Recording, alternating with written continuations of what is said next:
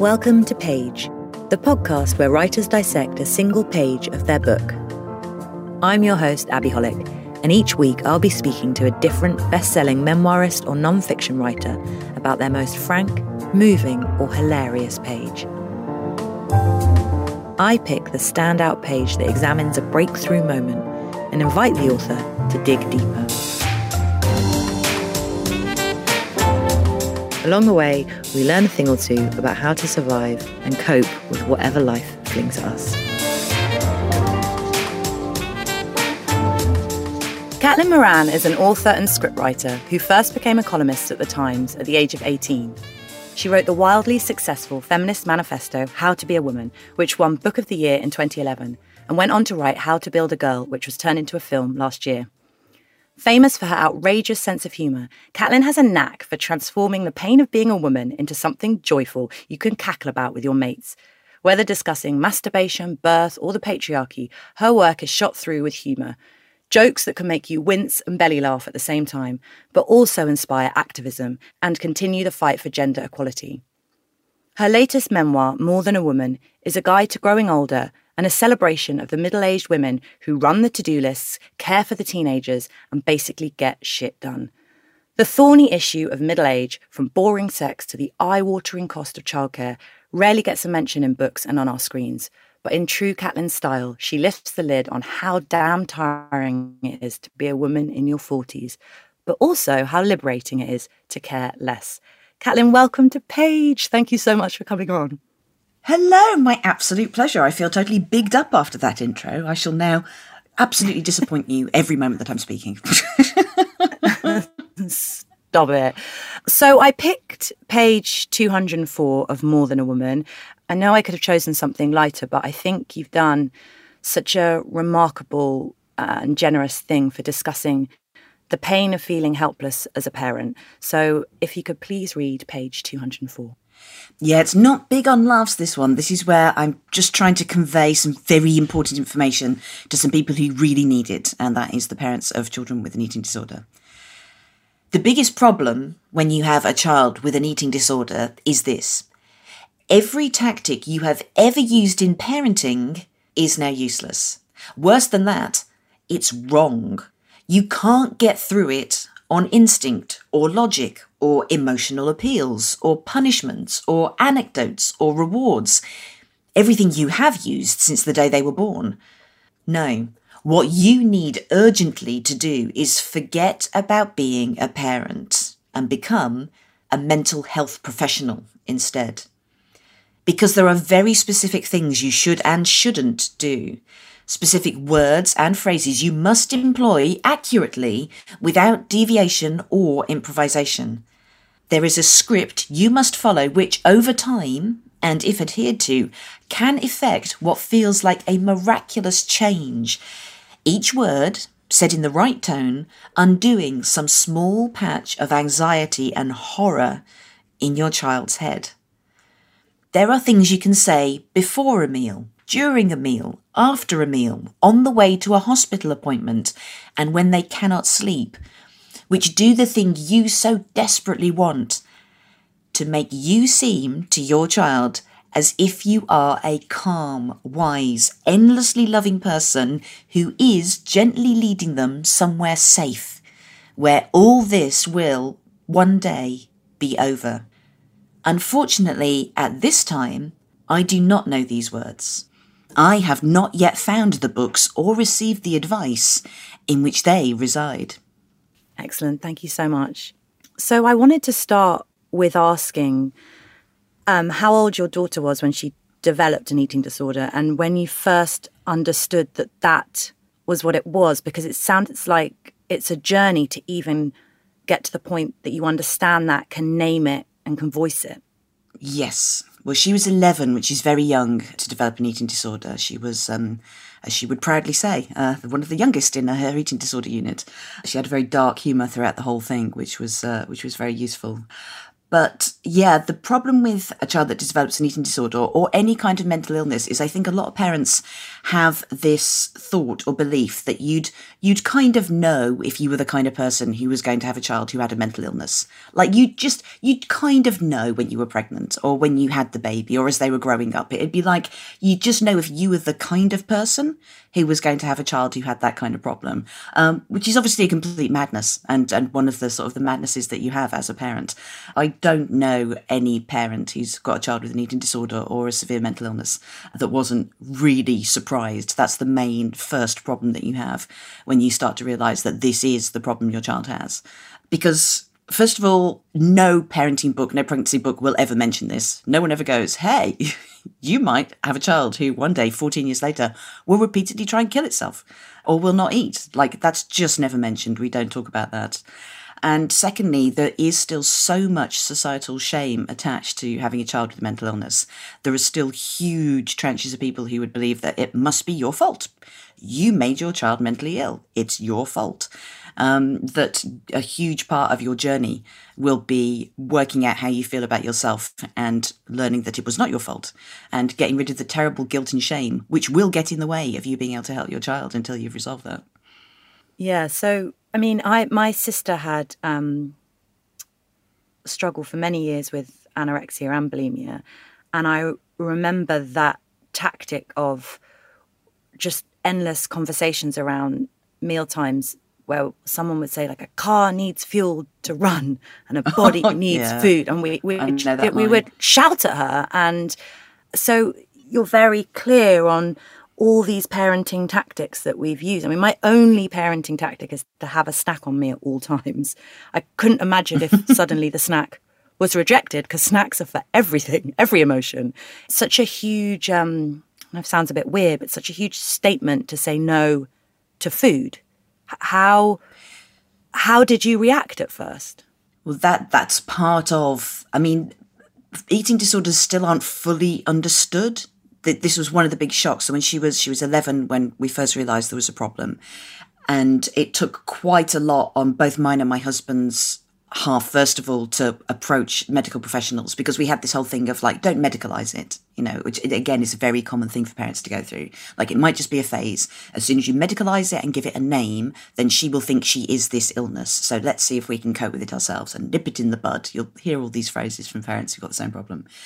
But when we finally did get her to the hospital to go and see a specialist, which took 3 attempts on her behalf as well, because the hospital looked so terrifying and she was such a little girl that when we got to the doors of the hospital the first 2 times, she just turned around and walked away and was like, I can't go in there, because there were people with cancer outside smoking and it was a grown-up place full of death. And if you're an 11-year-old girl who's very confused about yourself, you do not want to go in that building. It just suddenly seems like such a big adult game to be playing. I mean, I could rant forever about how we need to change the architecture in sort of NHS buildings until the cows come home, but that's another subject. But when we finally got her in there, I was like, right, okay, I'm in do mode now. Tell me everything. Experts, tell me what this is. Tell me how she's got it, why she's got it, what we can do to make it better, and when she's going to be better. Give me all the facts. I'm ready now. This is it. We're going to do this. And they don't tell you outright, but you learn this over the years that you'll spend in the system, that no one can sit you down and go, this is why your daughter has an eating disorder, this is what will happen, and this is when it will end. Like, they don't know. There's various theories, there's various reasons, but you never get the satisfying thing that you would if you were, if you had, contracted a virus. If your child had contracted a virus, you'd go, yes, it must have been when she went to that dirty swimming pool and she's contracted this virus, and these are the things we'll treat her with, and this is how long it will last, and this is your prognosis. A mental illness is a deeply dissatisfying experience from beginning to end, because you don't know why it's happened. And, as I say in the reading, like, kind of every tactic you've ever used to help your child when they're sad, because a child with an eating disorder underneath it all is anxious and depressed. And they're so anxious and depressed that it has now metastasized into this new thing, an eating disorder.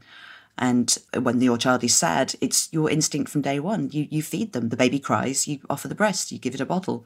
The toddler is sad, you comfort it, and you have some chocolate to make them feel better.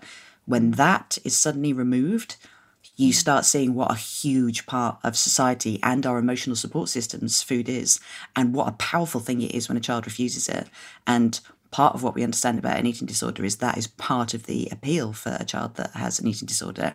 It's being able to say no. It's being able to reject you. And you know your child is doing that to you, and your child knows it's doing it to you. And so now you're in a position of knowing that your child is in some way at war with you, at which point you will probably have a nervous breakdown. It sounds to me, just from what you say in the section and what you say in the book, that so much acceptance needs to take place, because it's almost like a smoke screen to obsess over the why. If the professionals say you won't get an answer necessarily, yes. Or like you said, it won't be this satisfying that they went to the swimming pool and that's how they caught the virus. There's going to still be mystery surrounding it, right?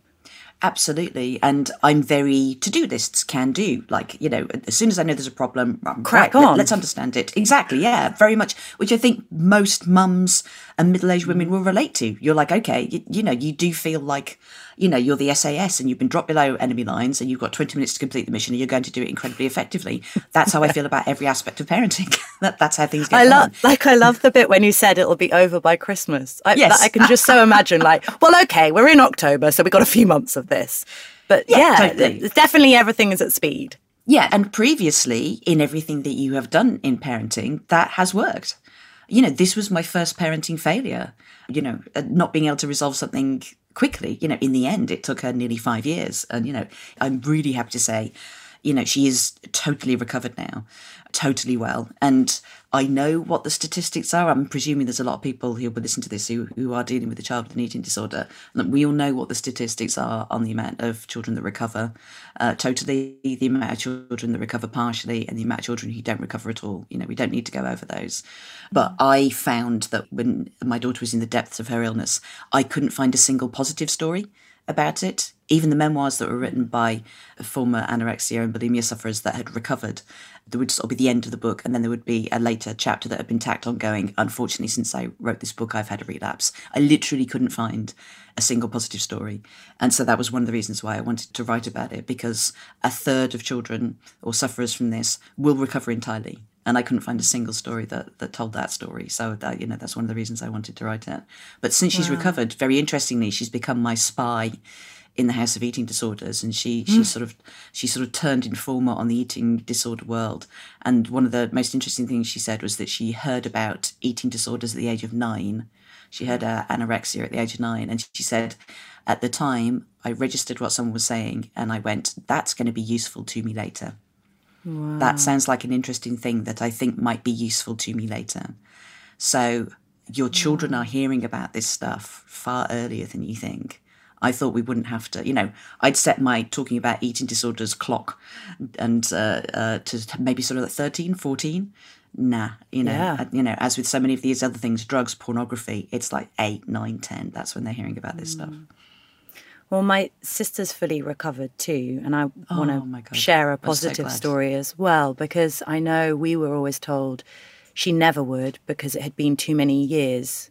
It was over a decade or so, and I can't remember I don't know what's sort of said now, but it was very much once you've had it for this many years, you can never kind of rewire the brain. And that was wonderful to see that was not her story. But oh my gosh, yeah, 5 to 7 years is what they tell you, that you've got sort of like that if you're recovered within 5 to 7 years, you should be okay. And then after that, it starts to get dicey.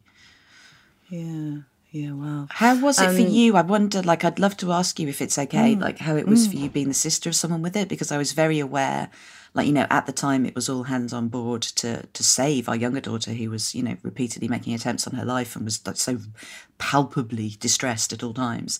But we were very aware that there was another girl in our house that we couldn't give the time and attention to. And we're now having to deal with her unhappiness and sadness and sort of the years of not being able to help her. And I wonder what it was like for you at the time. Like, were you resentful of your sister's illness? Did you hate her? It would be understandable. Yeah, it's a good question. And it's something I do think about a lot, because reading your book, I kept thinking, but how's the other sister? How's the other sister? Which is interesting. I think there's the point when you're at the Royal Free and you just mentioned that your other daughter's at school. And I really stayed with her in that school, obviously, once I knew your daughter was better. It's not that you don't think about the sick person, but I could see, it's funny how, her story and how she is, I thought about a lot, because obviously I certainly relate to that. And you do feel, well, I can't speak for anyone else, but I know that I did feel, how can my petty little problem about how my friend was a bit mean to me at break time and how I think I'm a bit shit at maths, like how can that mean anything? Because I'm not suicidal. Yes. So you develop, you have a dysregulated, I guess, relationship with your own pain and your own emotions. Like, I internalized this idea that it didn't matter as much. And I still think I suffer with this idea of kind of mental health hierarchy. Like, if you've just had a bad day, come on, that's not bad. Other people suffer from depression. And so your low mood today, it's not that big, right? And you know what? That doesn't work.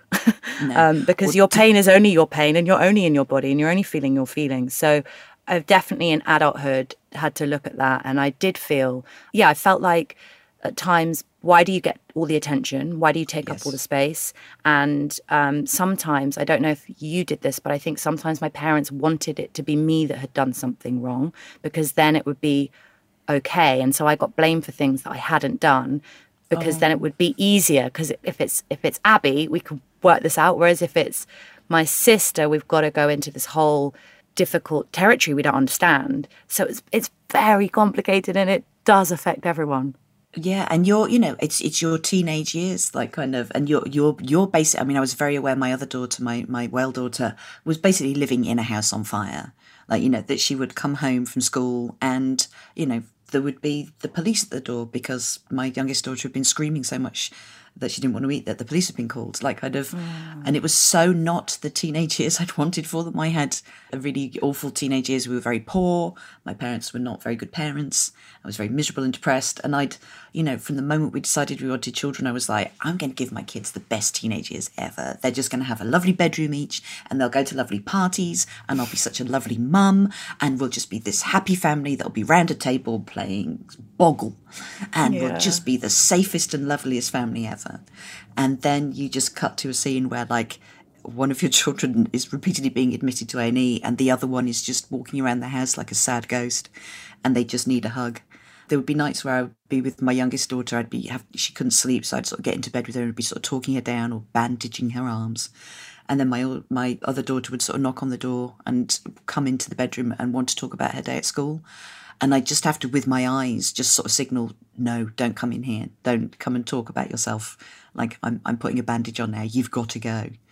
And those are heartbreaking moments of parenting. And the fact that you've been that girl in that situation is, I mean, everybody, a whole family gets an eating disorder. It's not just the patient, the person with the name tag in the hospital. A whole family gets an eating disorder.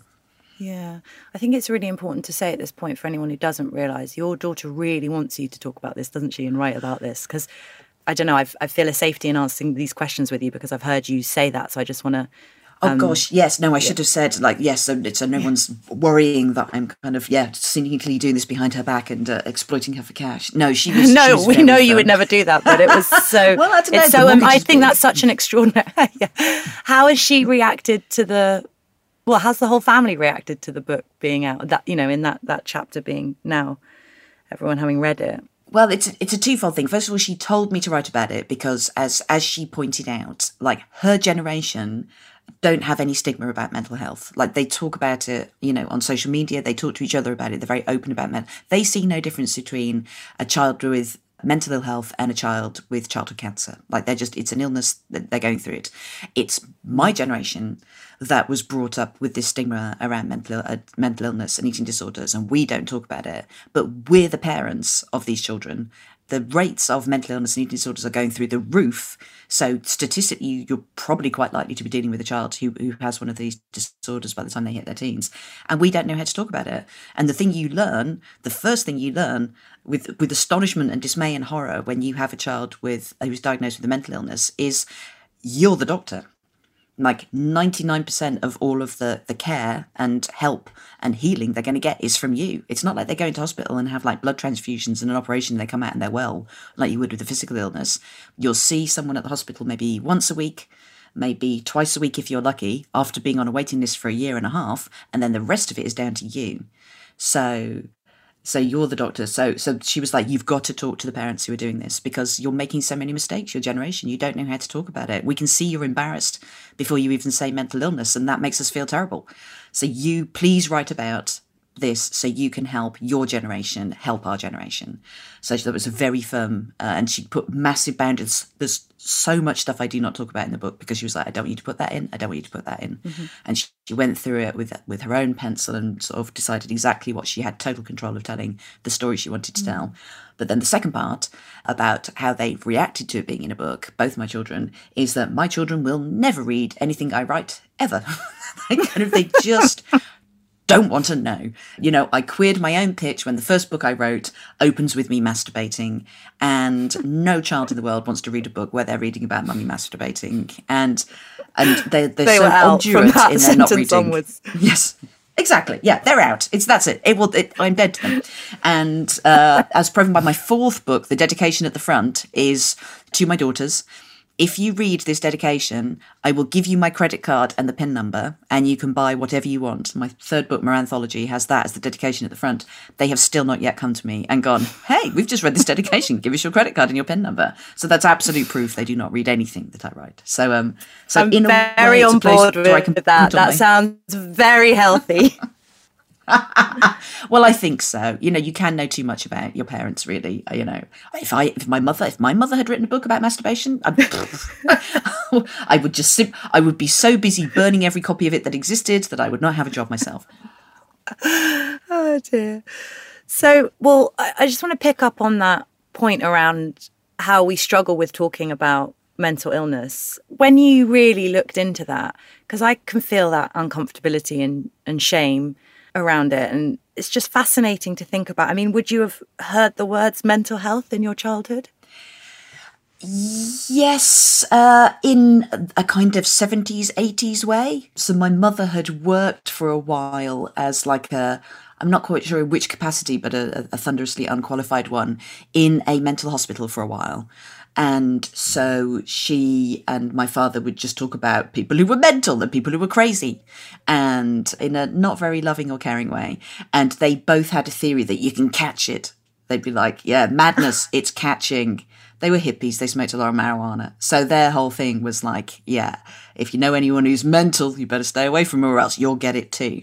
So a profoundly unhelpful grounding in the issues of mental illness. Yes. So I was not prepared for it at all when it happened to my children. And also you do just, you know, parenthood is an act of grand delusion, isn't it, really? When you think about having children, you're just convinced you're going to be an amazing parent and that you'll be great at it for life. You don't realise how long it takes. Like there's a bit in More Than a Woman where I'm talking about how long just childhood is.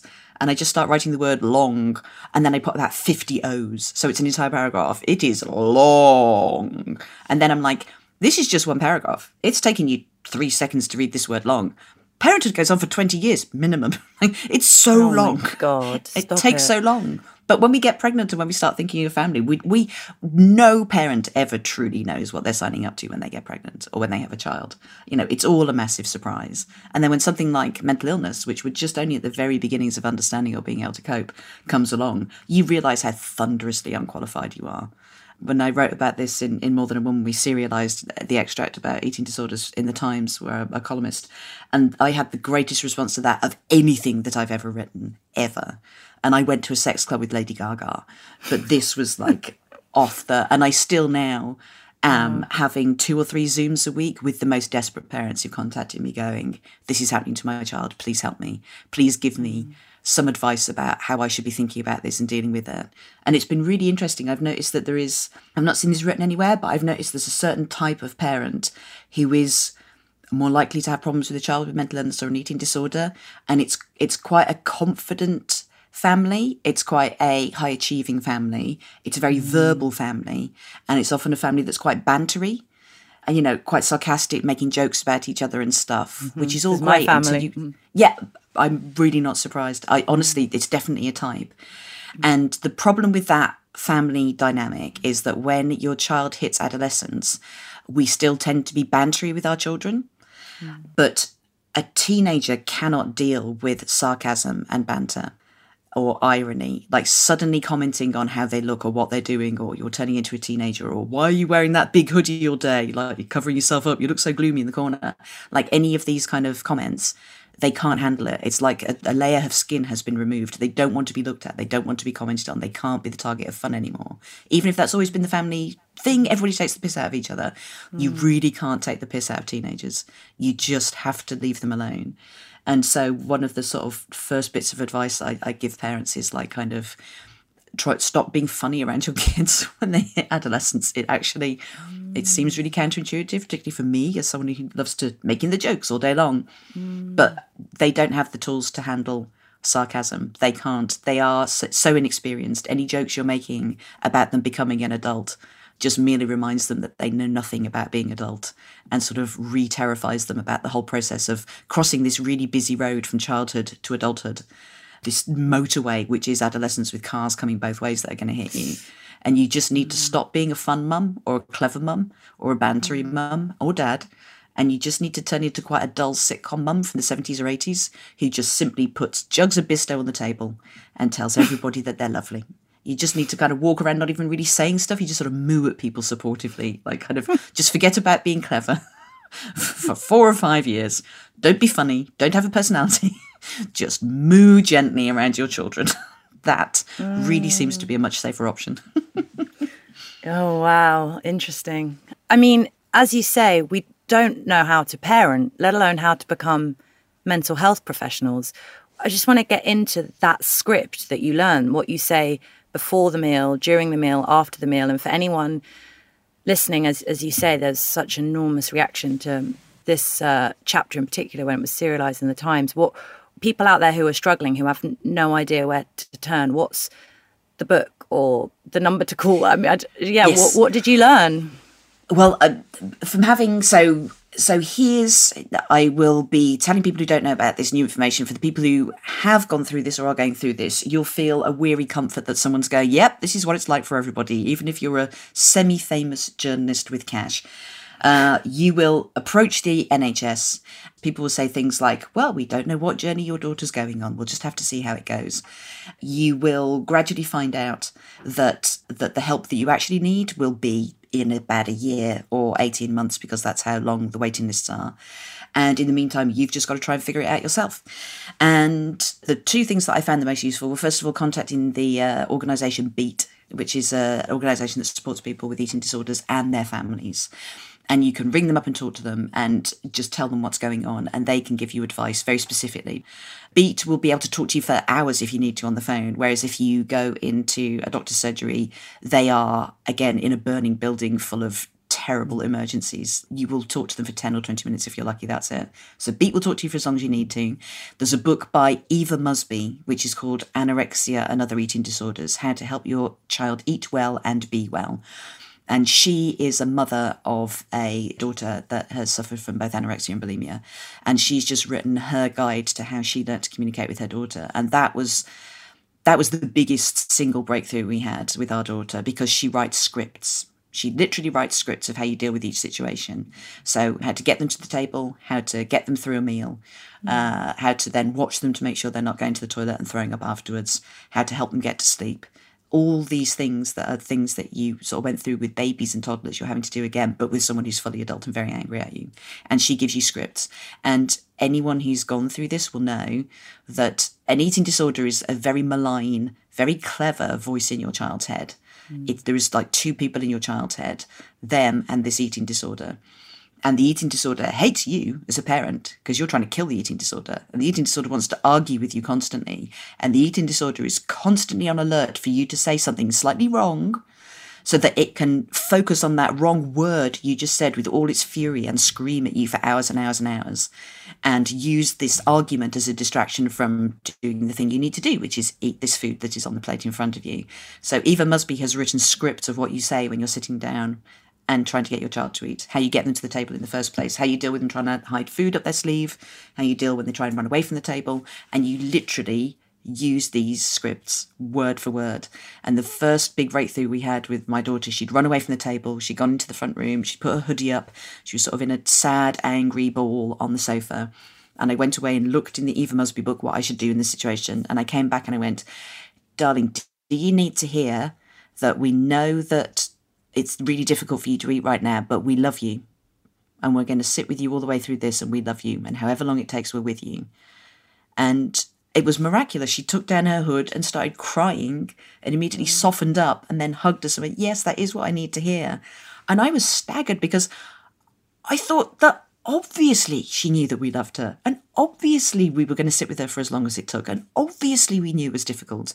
But saying those three things in that order at that time was the exact key into the lock that she had locked against us. She just literally had to hear those three things in that sequence. And so, yes, that book I have found to be miraculous because it gives you a script. It stops you getting into those arguments that go on for hours. It just allows you to get to the heart of the matter, which is you need to eat this, which is, and, you know, dealing with a child with an eating disorder is 4 or 5 years of just saying the words, come on, you need to eat this. God, I can really hear how helpful that script would be because it's not instinctive.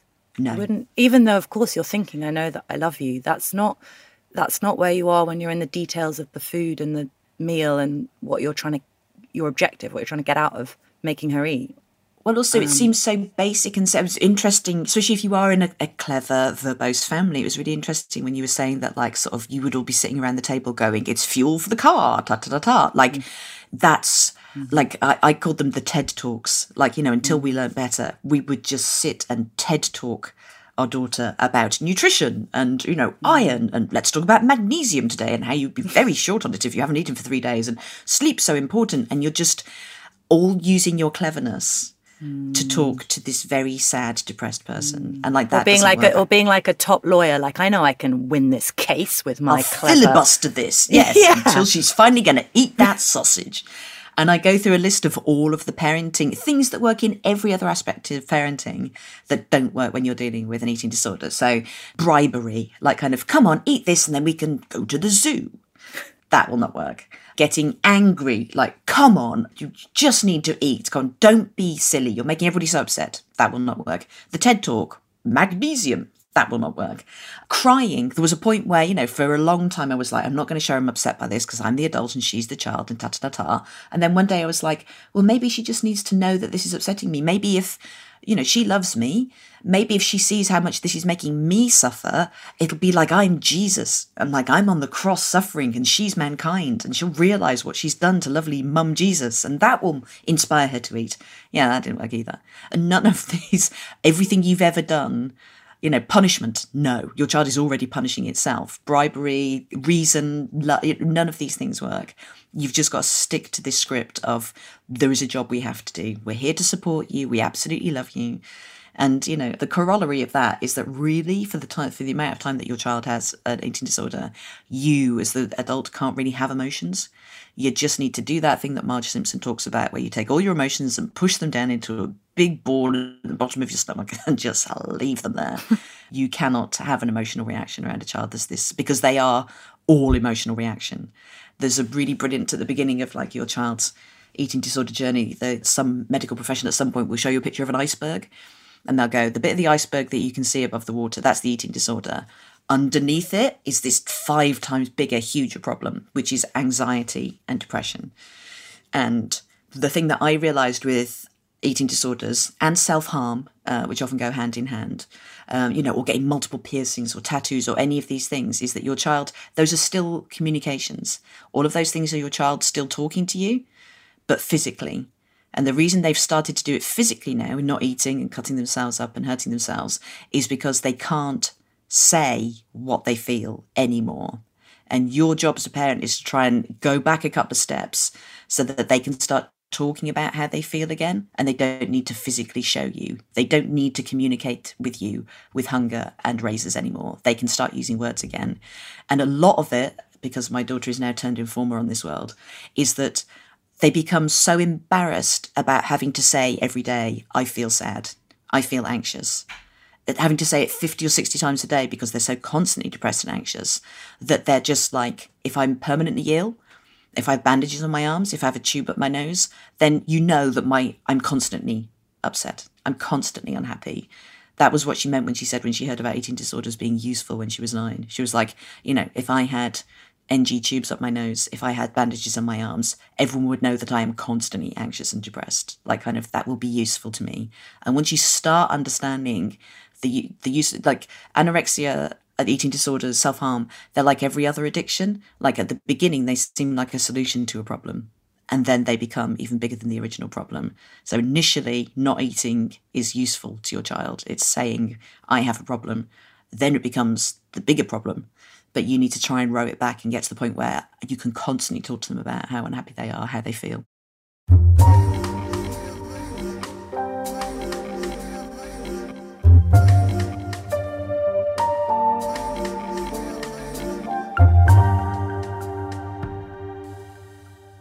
I mean, the root of what you're saying makes me think how even if you don't have a child with an eating disorder or a mental health issue, that when someone is unhappy, even with a tiny child, when they've said they've had a bad day, it's so easy to go, no, you didn't.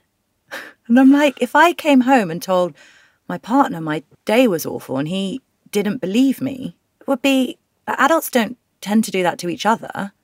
But with children, is it because we just desperately can't make that leap in our brains? Like, not the child that I love so much. You can't have had a bad day at school and that person was mean to you in the playground. That just can't have been, like, maybe you misunderstood. And why didn't you speak to that? Yeah, the blame can quickly happen. I know I've caught myself with my kids saying, well, I don't think the teacher, I've often kind of gone on the side of the teacher. Well, I don't think the teacher meant that. And remember that they're stressed as well. And it's kind of this not believing. Totally. It's funny, you've had exactly the same thought journey as I have too. And it was exactly the same thing, realising a lot of the stuff I was saying to my kids, like, oh, no, it isn't, or cheer up or whatever. Exactly that. If I said I was upset and my partner went, no, you're not, cheer up, or it didn't happen, I'd be incandescent. So that's a really useful thought to have in your head at all times. If I was parenting me right now, would I be furious? If another adult talked to me like this, in the way that I'm talking to my child, would that make me really furious? Yeah, it would. But then, as the teenagers say now, then you start deeping the issue. And this is a new phrase for thinking about something deeply. You start deeping it. And you start realising that when you say things like, oh, well, maybe the teacher had a bad day and stuff, so much of parenting when you're talking to your child is you're basically trying to teach them your thought process and your emotional process, because that's what's got you to where you are so far. You presume it must work because you're not dead. So you're basically teaching them how you see the world and your coping method. And that's when you start deeping it and realising you probably need a lot of therapy, because what are you doing a lot of the time when you feel sad? You're telling yourself, oh, it doesn't matter, or oh, it's you that screwed up, or oh, you have misunderstood the situation. Again, now my daughter's turned informer, she sort of said to me, like, you never admit when you're sad, do you, Mum? And I was kind of stunned by that. I was quite angry when she said that, because I was like, well, yeah, because like I'm a grown-up and your mum, and of course I shouldn't be showing you when I'm upset. Mm-hmm. And then she was like, well, the thing is that that's what we watched you do. So we just thought it was embarrassing to admit you were sad. So we never said anything. And that was like a thunderbolt from the sky. It was like, oh my God, of course. You think that parenting is what you tell kids when you do your 3 brilliant speeches a year about this is how to be, or this is what you must do, or here are some morals for you to have. The kids never remember any of that shit. I mean, your children will never come up to you and go, I really remember that inspiring speech you gave us when we were stuck in that traffic jam about how to be an amazing person. They're just 90%, more than 90% of parenting, they're watching what you're doing and doing it. And that can be good. Like the first time I heard my oldest daughter having to ring someone in customer services, and I heard her on the phone in the other room going, hello, oh, I'm so sorry to trouble you, my darling, but I just needed to get a bit of advice. I hope you're not too busy. I was like, that's how I talk to people on customer services. She's learned to be good on the phone, yes. But it can also be really bad stuff. And that was when I started to deep, in my family, when I grew up, no one cared if you were sad.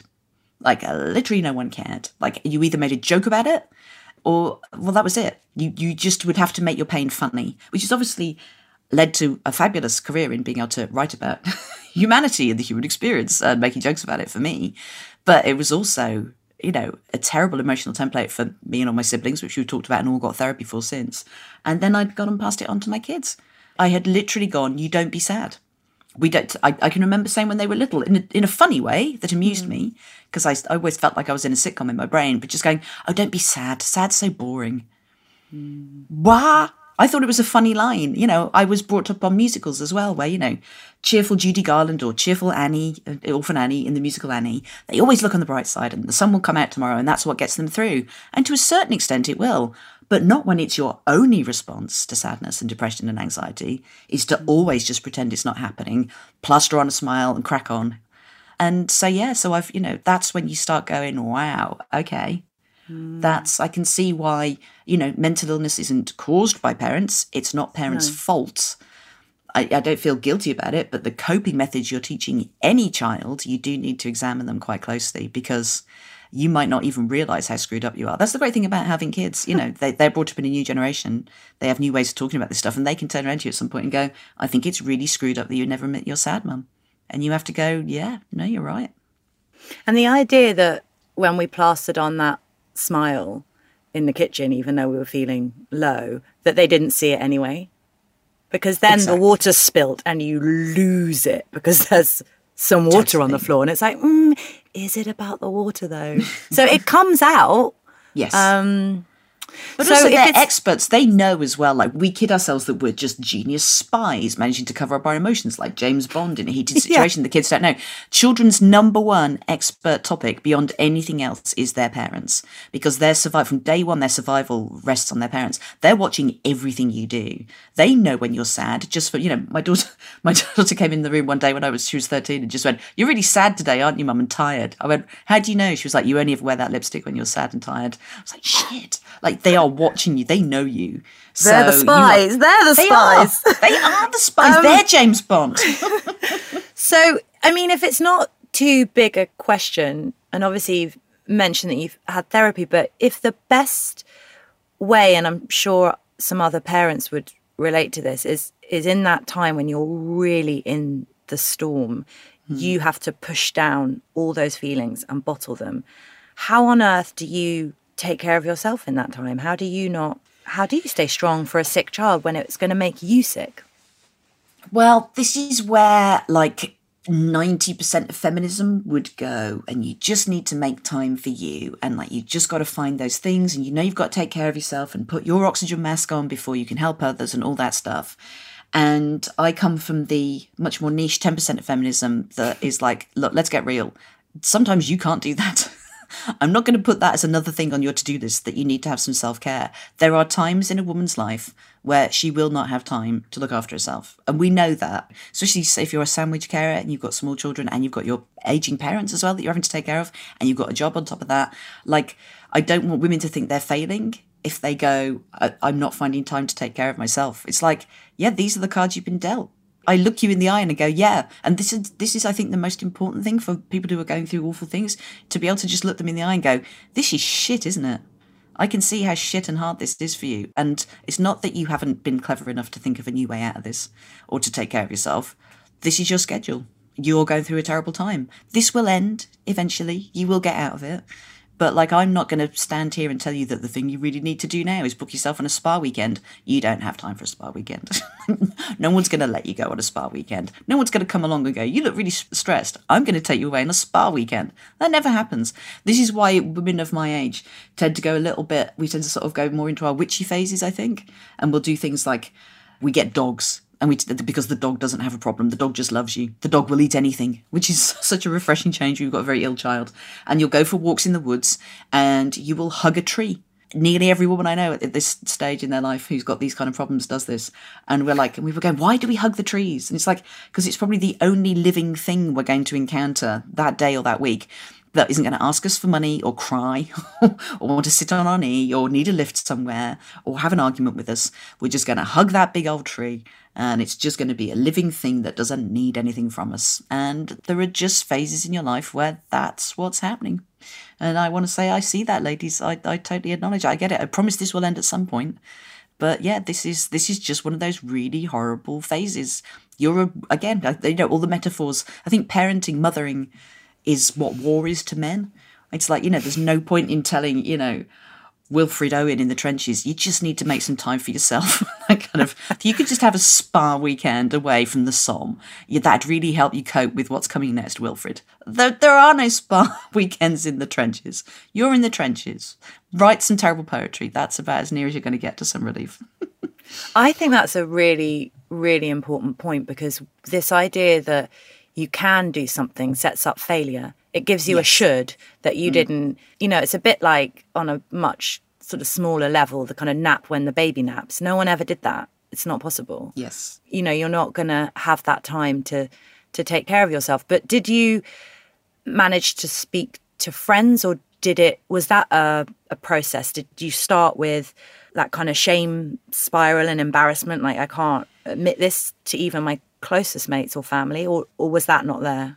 I was very lucky. I've got three very close female friends, and we've got like a constant sort of WhatsApp group. And so who you dedicate the book to? Yes, my coven, Lauren, Nadia, and Sally, and and we're just in constant communication with each other. And they've all gone through huge, awful life stuff as well, because this is what being a middle-aged woman is. That's what More Than a Woman's about. This is the worst time of your life, but it's also in so many ways the best. But you just need people around you, and they did amazing things to help. Like Nadia I'd just hear a noise outside the front door and she would have just left. She makes the most amazing dals. So she would just have left a huge Tupperware container of dal on the doorstep and just gone away again. Like, she was like, I know you don't even have time to talk to me, but I'm just going to leave you food. And my friend Sally arranged an amazing weekend for my other daughter who wasn't ill, because my friend Sally is so clever that she was like, all the attention is on your ill daughter and I want to help your non-ill daughter, and arranged this incredible weekend for her. Which I still am moved to tears about when I think about it. So I had friends around me, but like, in a way, this is one of the sort of other big things I've realised about humans in general, and particularly about humans who are dealing with mental illness or depression, anxiety. Generally, people make you feel how they feel. So when you're dealing with someone who's really getting on your nerves and getting at you, they're trying to make you feel as angry and unstable as they are. And similarly, when you've got a child who's got an eating disorder, who's depression anxious, they are trying to make you feel how they feel. And what they want to say all the time is, this is horrible, I am anxious, I am depressed, I feel terrible, I see no end to it. And that is how you will feel as a parent of that child. So all you ever want to do is say to people, this is horrible, I feel anxious and depressed, and it feels like this will never end. And after a while, you get bored of hearing yourself say it. So, I just every day say to my friends, it's all shit. And they'd go, mate, you're being incredible. And I felt seen and I felt loved, but there's only so much your friends can do. This all sounds very dolorous, but it's just it's like walking in the rain up a really big hill. You're just walking one foot in front of the other, and, at some point you'll get there. And you sort of, you just have to sort of get your head down and get through it, really. There's no magical wand. It's just one of those times where you're just going to be really, really stoic. And at the end of it, you get to pat yourself on the head and go, well done, you got through that. But at the time, it's just one foot in front of the other years. It really is. Must have really changed how your relationship with your daughters and your relationship with your own mental health, your ability to listen. On your book tour, people must have come up and said, I see you and I've been there too. And do you feel really changed? It has. I mean, this is where, I'm always wary of sort of like hitting a big cliche or something that might have been embroidered on a cushion. Or that someone on Etsy's put on a candlestick and is trying to sell you. But you do learn an enormous amount from dealing with someone who is, suicidally depressed and anxious. And my dealings with people, I definitely I know how to listen, like properly listen. I think we're very keen. Children, adults, anyone that we talk to, if someone comes to us in distress, we like to problem solve straight away. We do two terrible things. We either try and problem solve straight away. Have you tried this? Have you tried that? Call these people, ta-ta-ta-ta. Or we go, something similar happened to me. And then we tell them a big anecdote from our life. When someone's done this to you, these are enraging things. You just want them to listen. And similarly, when people are like offering you solutions and stuff, you'll have tried all of those. You're 2 steps ahead of them. You just need someone to listen to you and not offer a solution. It's like when you've got a really wet towel that you've taken out of the washing machine. Like, if you put it straight into the tumble dryer, if you're straight away trying to come up with a solution for it, it's a waste of everybody's time and you'll burn out the motor on your tumble dryer. If you let it drip dry until it's just only slightly damp, before you put it in the tumble dryer, it works. And that's when someone comes to you full of the wetness and sadness and they are a big wet towel of sadness, you just need to let them drip dry on a radiator for half an hour. That's you listening to them. Before finally, once they've said everything they need to say, you'll see their emotions have changed. Once they finally said all of their sadness, you can see, and I've seen scans of what happens, you would then turn into a different brain mode where you are then ready to discuss things or talk about ideas or come up with solutions yourself. But if you're immediately trying to problem solve when someone just needs to talk to you about how sad they are, it's an incredibly frustrating experience for everyone. So I've learned to listen and watch for the signals that people give that they have finished speaking and they're ready to actually start talking. They've got into a different brain mode, which is very good. And the other thing is that I've just really learnt in my bones that everyone you meet is probably dealing with an enormous amount of shit that you can't see. Like, you talk to anybody for 20 minutes and they will tell you about someone they're caring for, something awful that's happening in their lives, some terrible pain they're in. And I've really learnt that thing of just presuming everybody you come across is probably having a really bad day. You know, never presume, that someone who's really getting your tits or being an enemy or being obstructive. Just treat them as if they have just come back from hospital hearing terrible news, because the chances are they probably have. They'll be plastering on their brave face. And those two things, I really am very aware of people's pain, and I know how to listen to people in pain. And pain doesn't scare me anymore. Sadness doesn't scare me anymore. I can sit with someone in pain who's sad, and I'm not scared, and I'm not trying to make them better, and I'm not trying to get to the conclusion. I'm not trying to tell them a story about me. I just know that just sitting and listening and not being scared of sadness is the only viable thing that will possibly relieve that sadness. And that's a really amazing, feels like a bit of a magical power. We don't have enough people who know how to sit and listen to people in pain and acknowledge their pain. So that's the useful thing that I've taken from it. Well, last point, I just want to read, it's not in this paragraph, but there's a sentence later on. I just want to read it because I think it really speaks to what you've learned. Okay. And still I do not do the simple thing I should. Say, I can see how unhappy you are. It's okay to be unhappy. I'm not scared of it. I'll stay with you until it passes. I just think that's, for me, my tattoo for how I'm going to do my kids when they, go through what they will go through in this frightening world where our kids are anxious and depressed, and we all need to remember just to stay with someone. Yeah, and make sure that you're being the person you want them to be. All the parental speeches don't matter in the end. If you're sad, let them see that you're sad, because that then lets them know that they can be sad. What we think is a weakness, crying in front of our children, gives them the ability to cry in front of you. And, that's good for all of us. You get to tell people you're sad. Your children know that it's okay to be sad. We are so scared of sadness. We are so scared of the idea of our children being sad. And in the same way, we're scared of our children being like dirty. But, a bit of dirt on the knees never hurt anyone. And a child that can just cry and know that it can come to you and not be shamed and won't be told to put on a smile and crack on is a child that will grow up with one less problem. And it's good to cry together. We now have crying afternoons. All of it, because I've got daughters, all of our periods are synced. So once a month, it's just like we all just look at each other and go, we need to be on the sofa together. And we all sit on the sofa with the dog and we just cry. And then after 20 minutes, we feel light and refreshed and we'll watch RuPaul's Drag Race. And that is ultimately what I have learned from having a child with a terrible mental illness, that you all just need to cry and then watch some drag queens. That's what Grey's Anatomy is for me, but I should try Drag Race as well. Oh, it's such a cheerful thing. It really is so jolly. It's just like, and especially if you're raising teenage girls as well, because it's the gamification of femininity, all of the things that they're, that whole kind of you're born naked and the rest is drag, like kind of one isn't born a woman, one becomes one.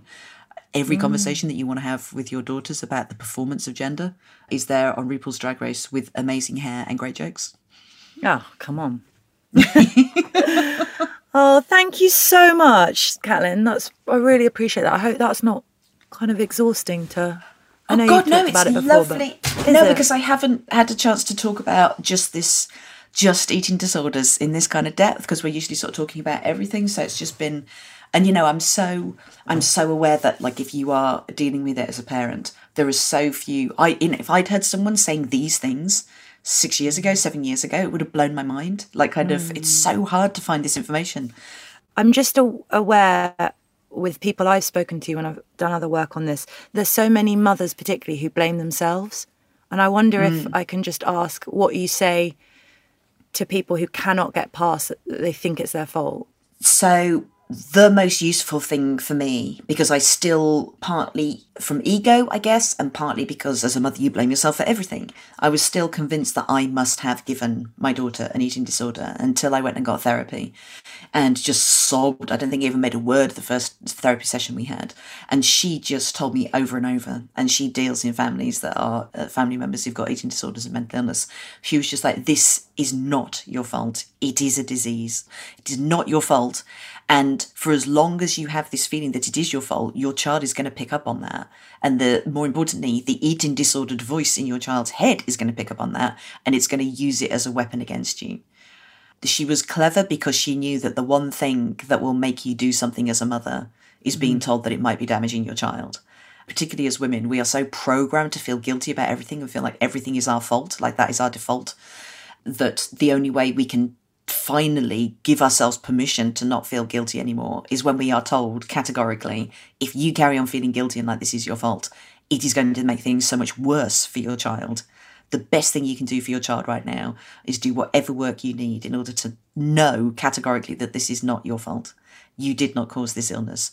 You need to be all hands on deck and not quietly beating yourself up that this is your fault. Because, if you're self-sabotaging yourself, thinking that this is your fault, you're not going to be in the top quality condition you're going to need to be able to fight this disease side by side with your child. So yeah, it is just anybody who needs to hear that out there now. Imagine I am looking into your eyes. It is not your fault. Go and Google it. Google, is this my fault? And if you Google anything else as a woman with, is this my fault? The answer will come back yes. but the science is very firm on this in this instance. No, it is not your fault. Thank you for listening to Paige. If you've got a moment, I'd love it if you could rate and review this episode to help me get the word out and keep the show going. You can also find great photos and information about next episodes over on Twitter and Instagram @AbbyHolic. Oh, and please subscribe. Did I say that? Please subscribe on Apple, Spotify, wherever you get your podcasts. Paige is a Good Tape production, produced by me, Abby Holick. Original music by Paddy Jervis and Rob Sell for Torch and Compass. Sound engineer support from Hunter Charlton and Chris Sharp. Graphic design from Tim Hughes. Thanks, team.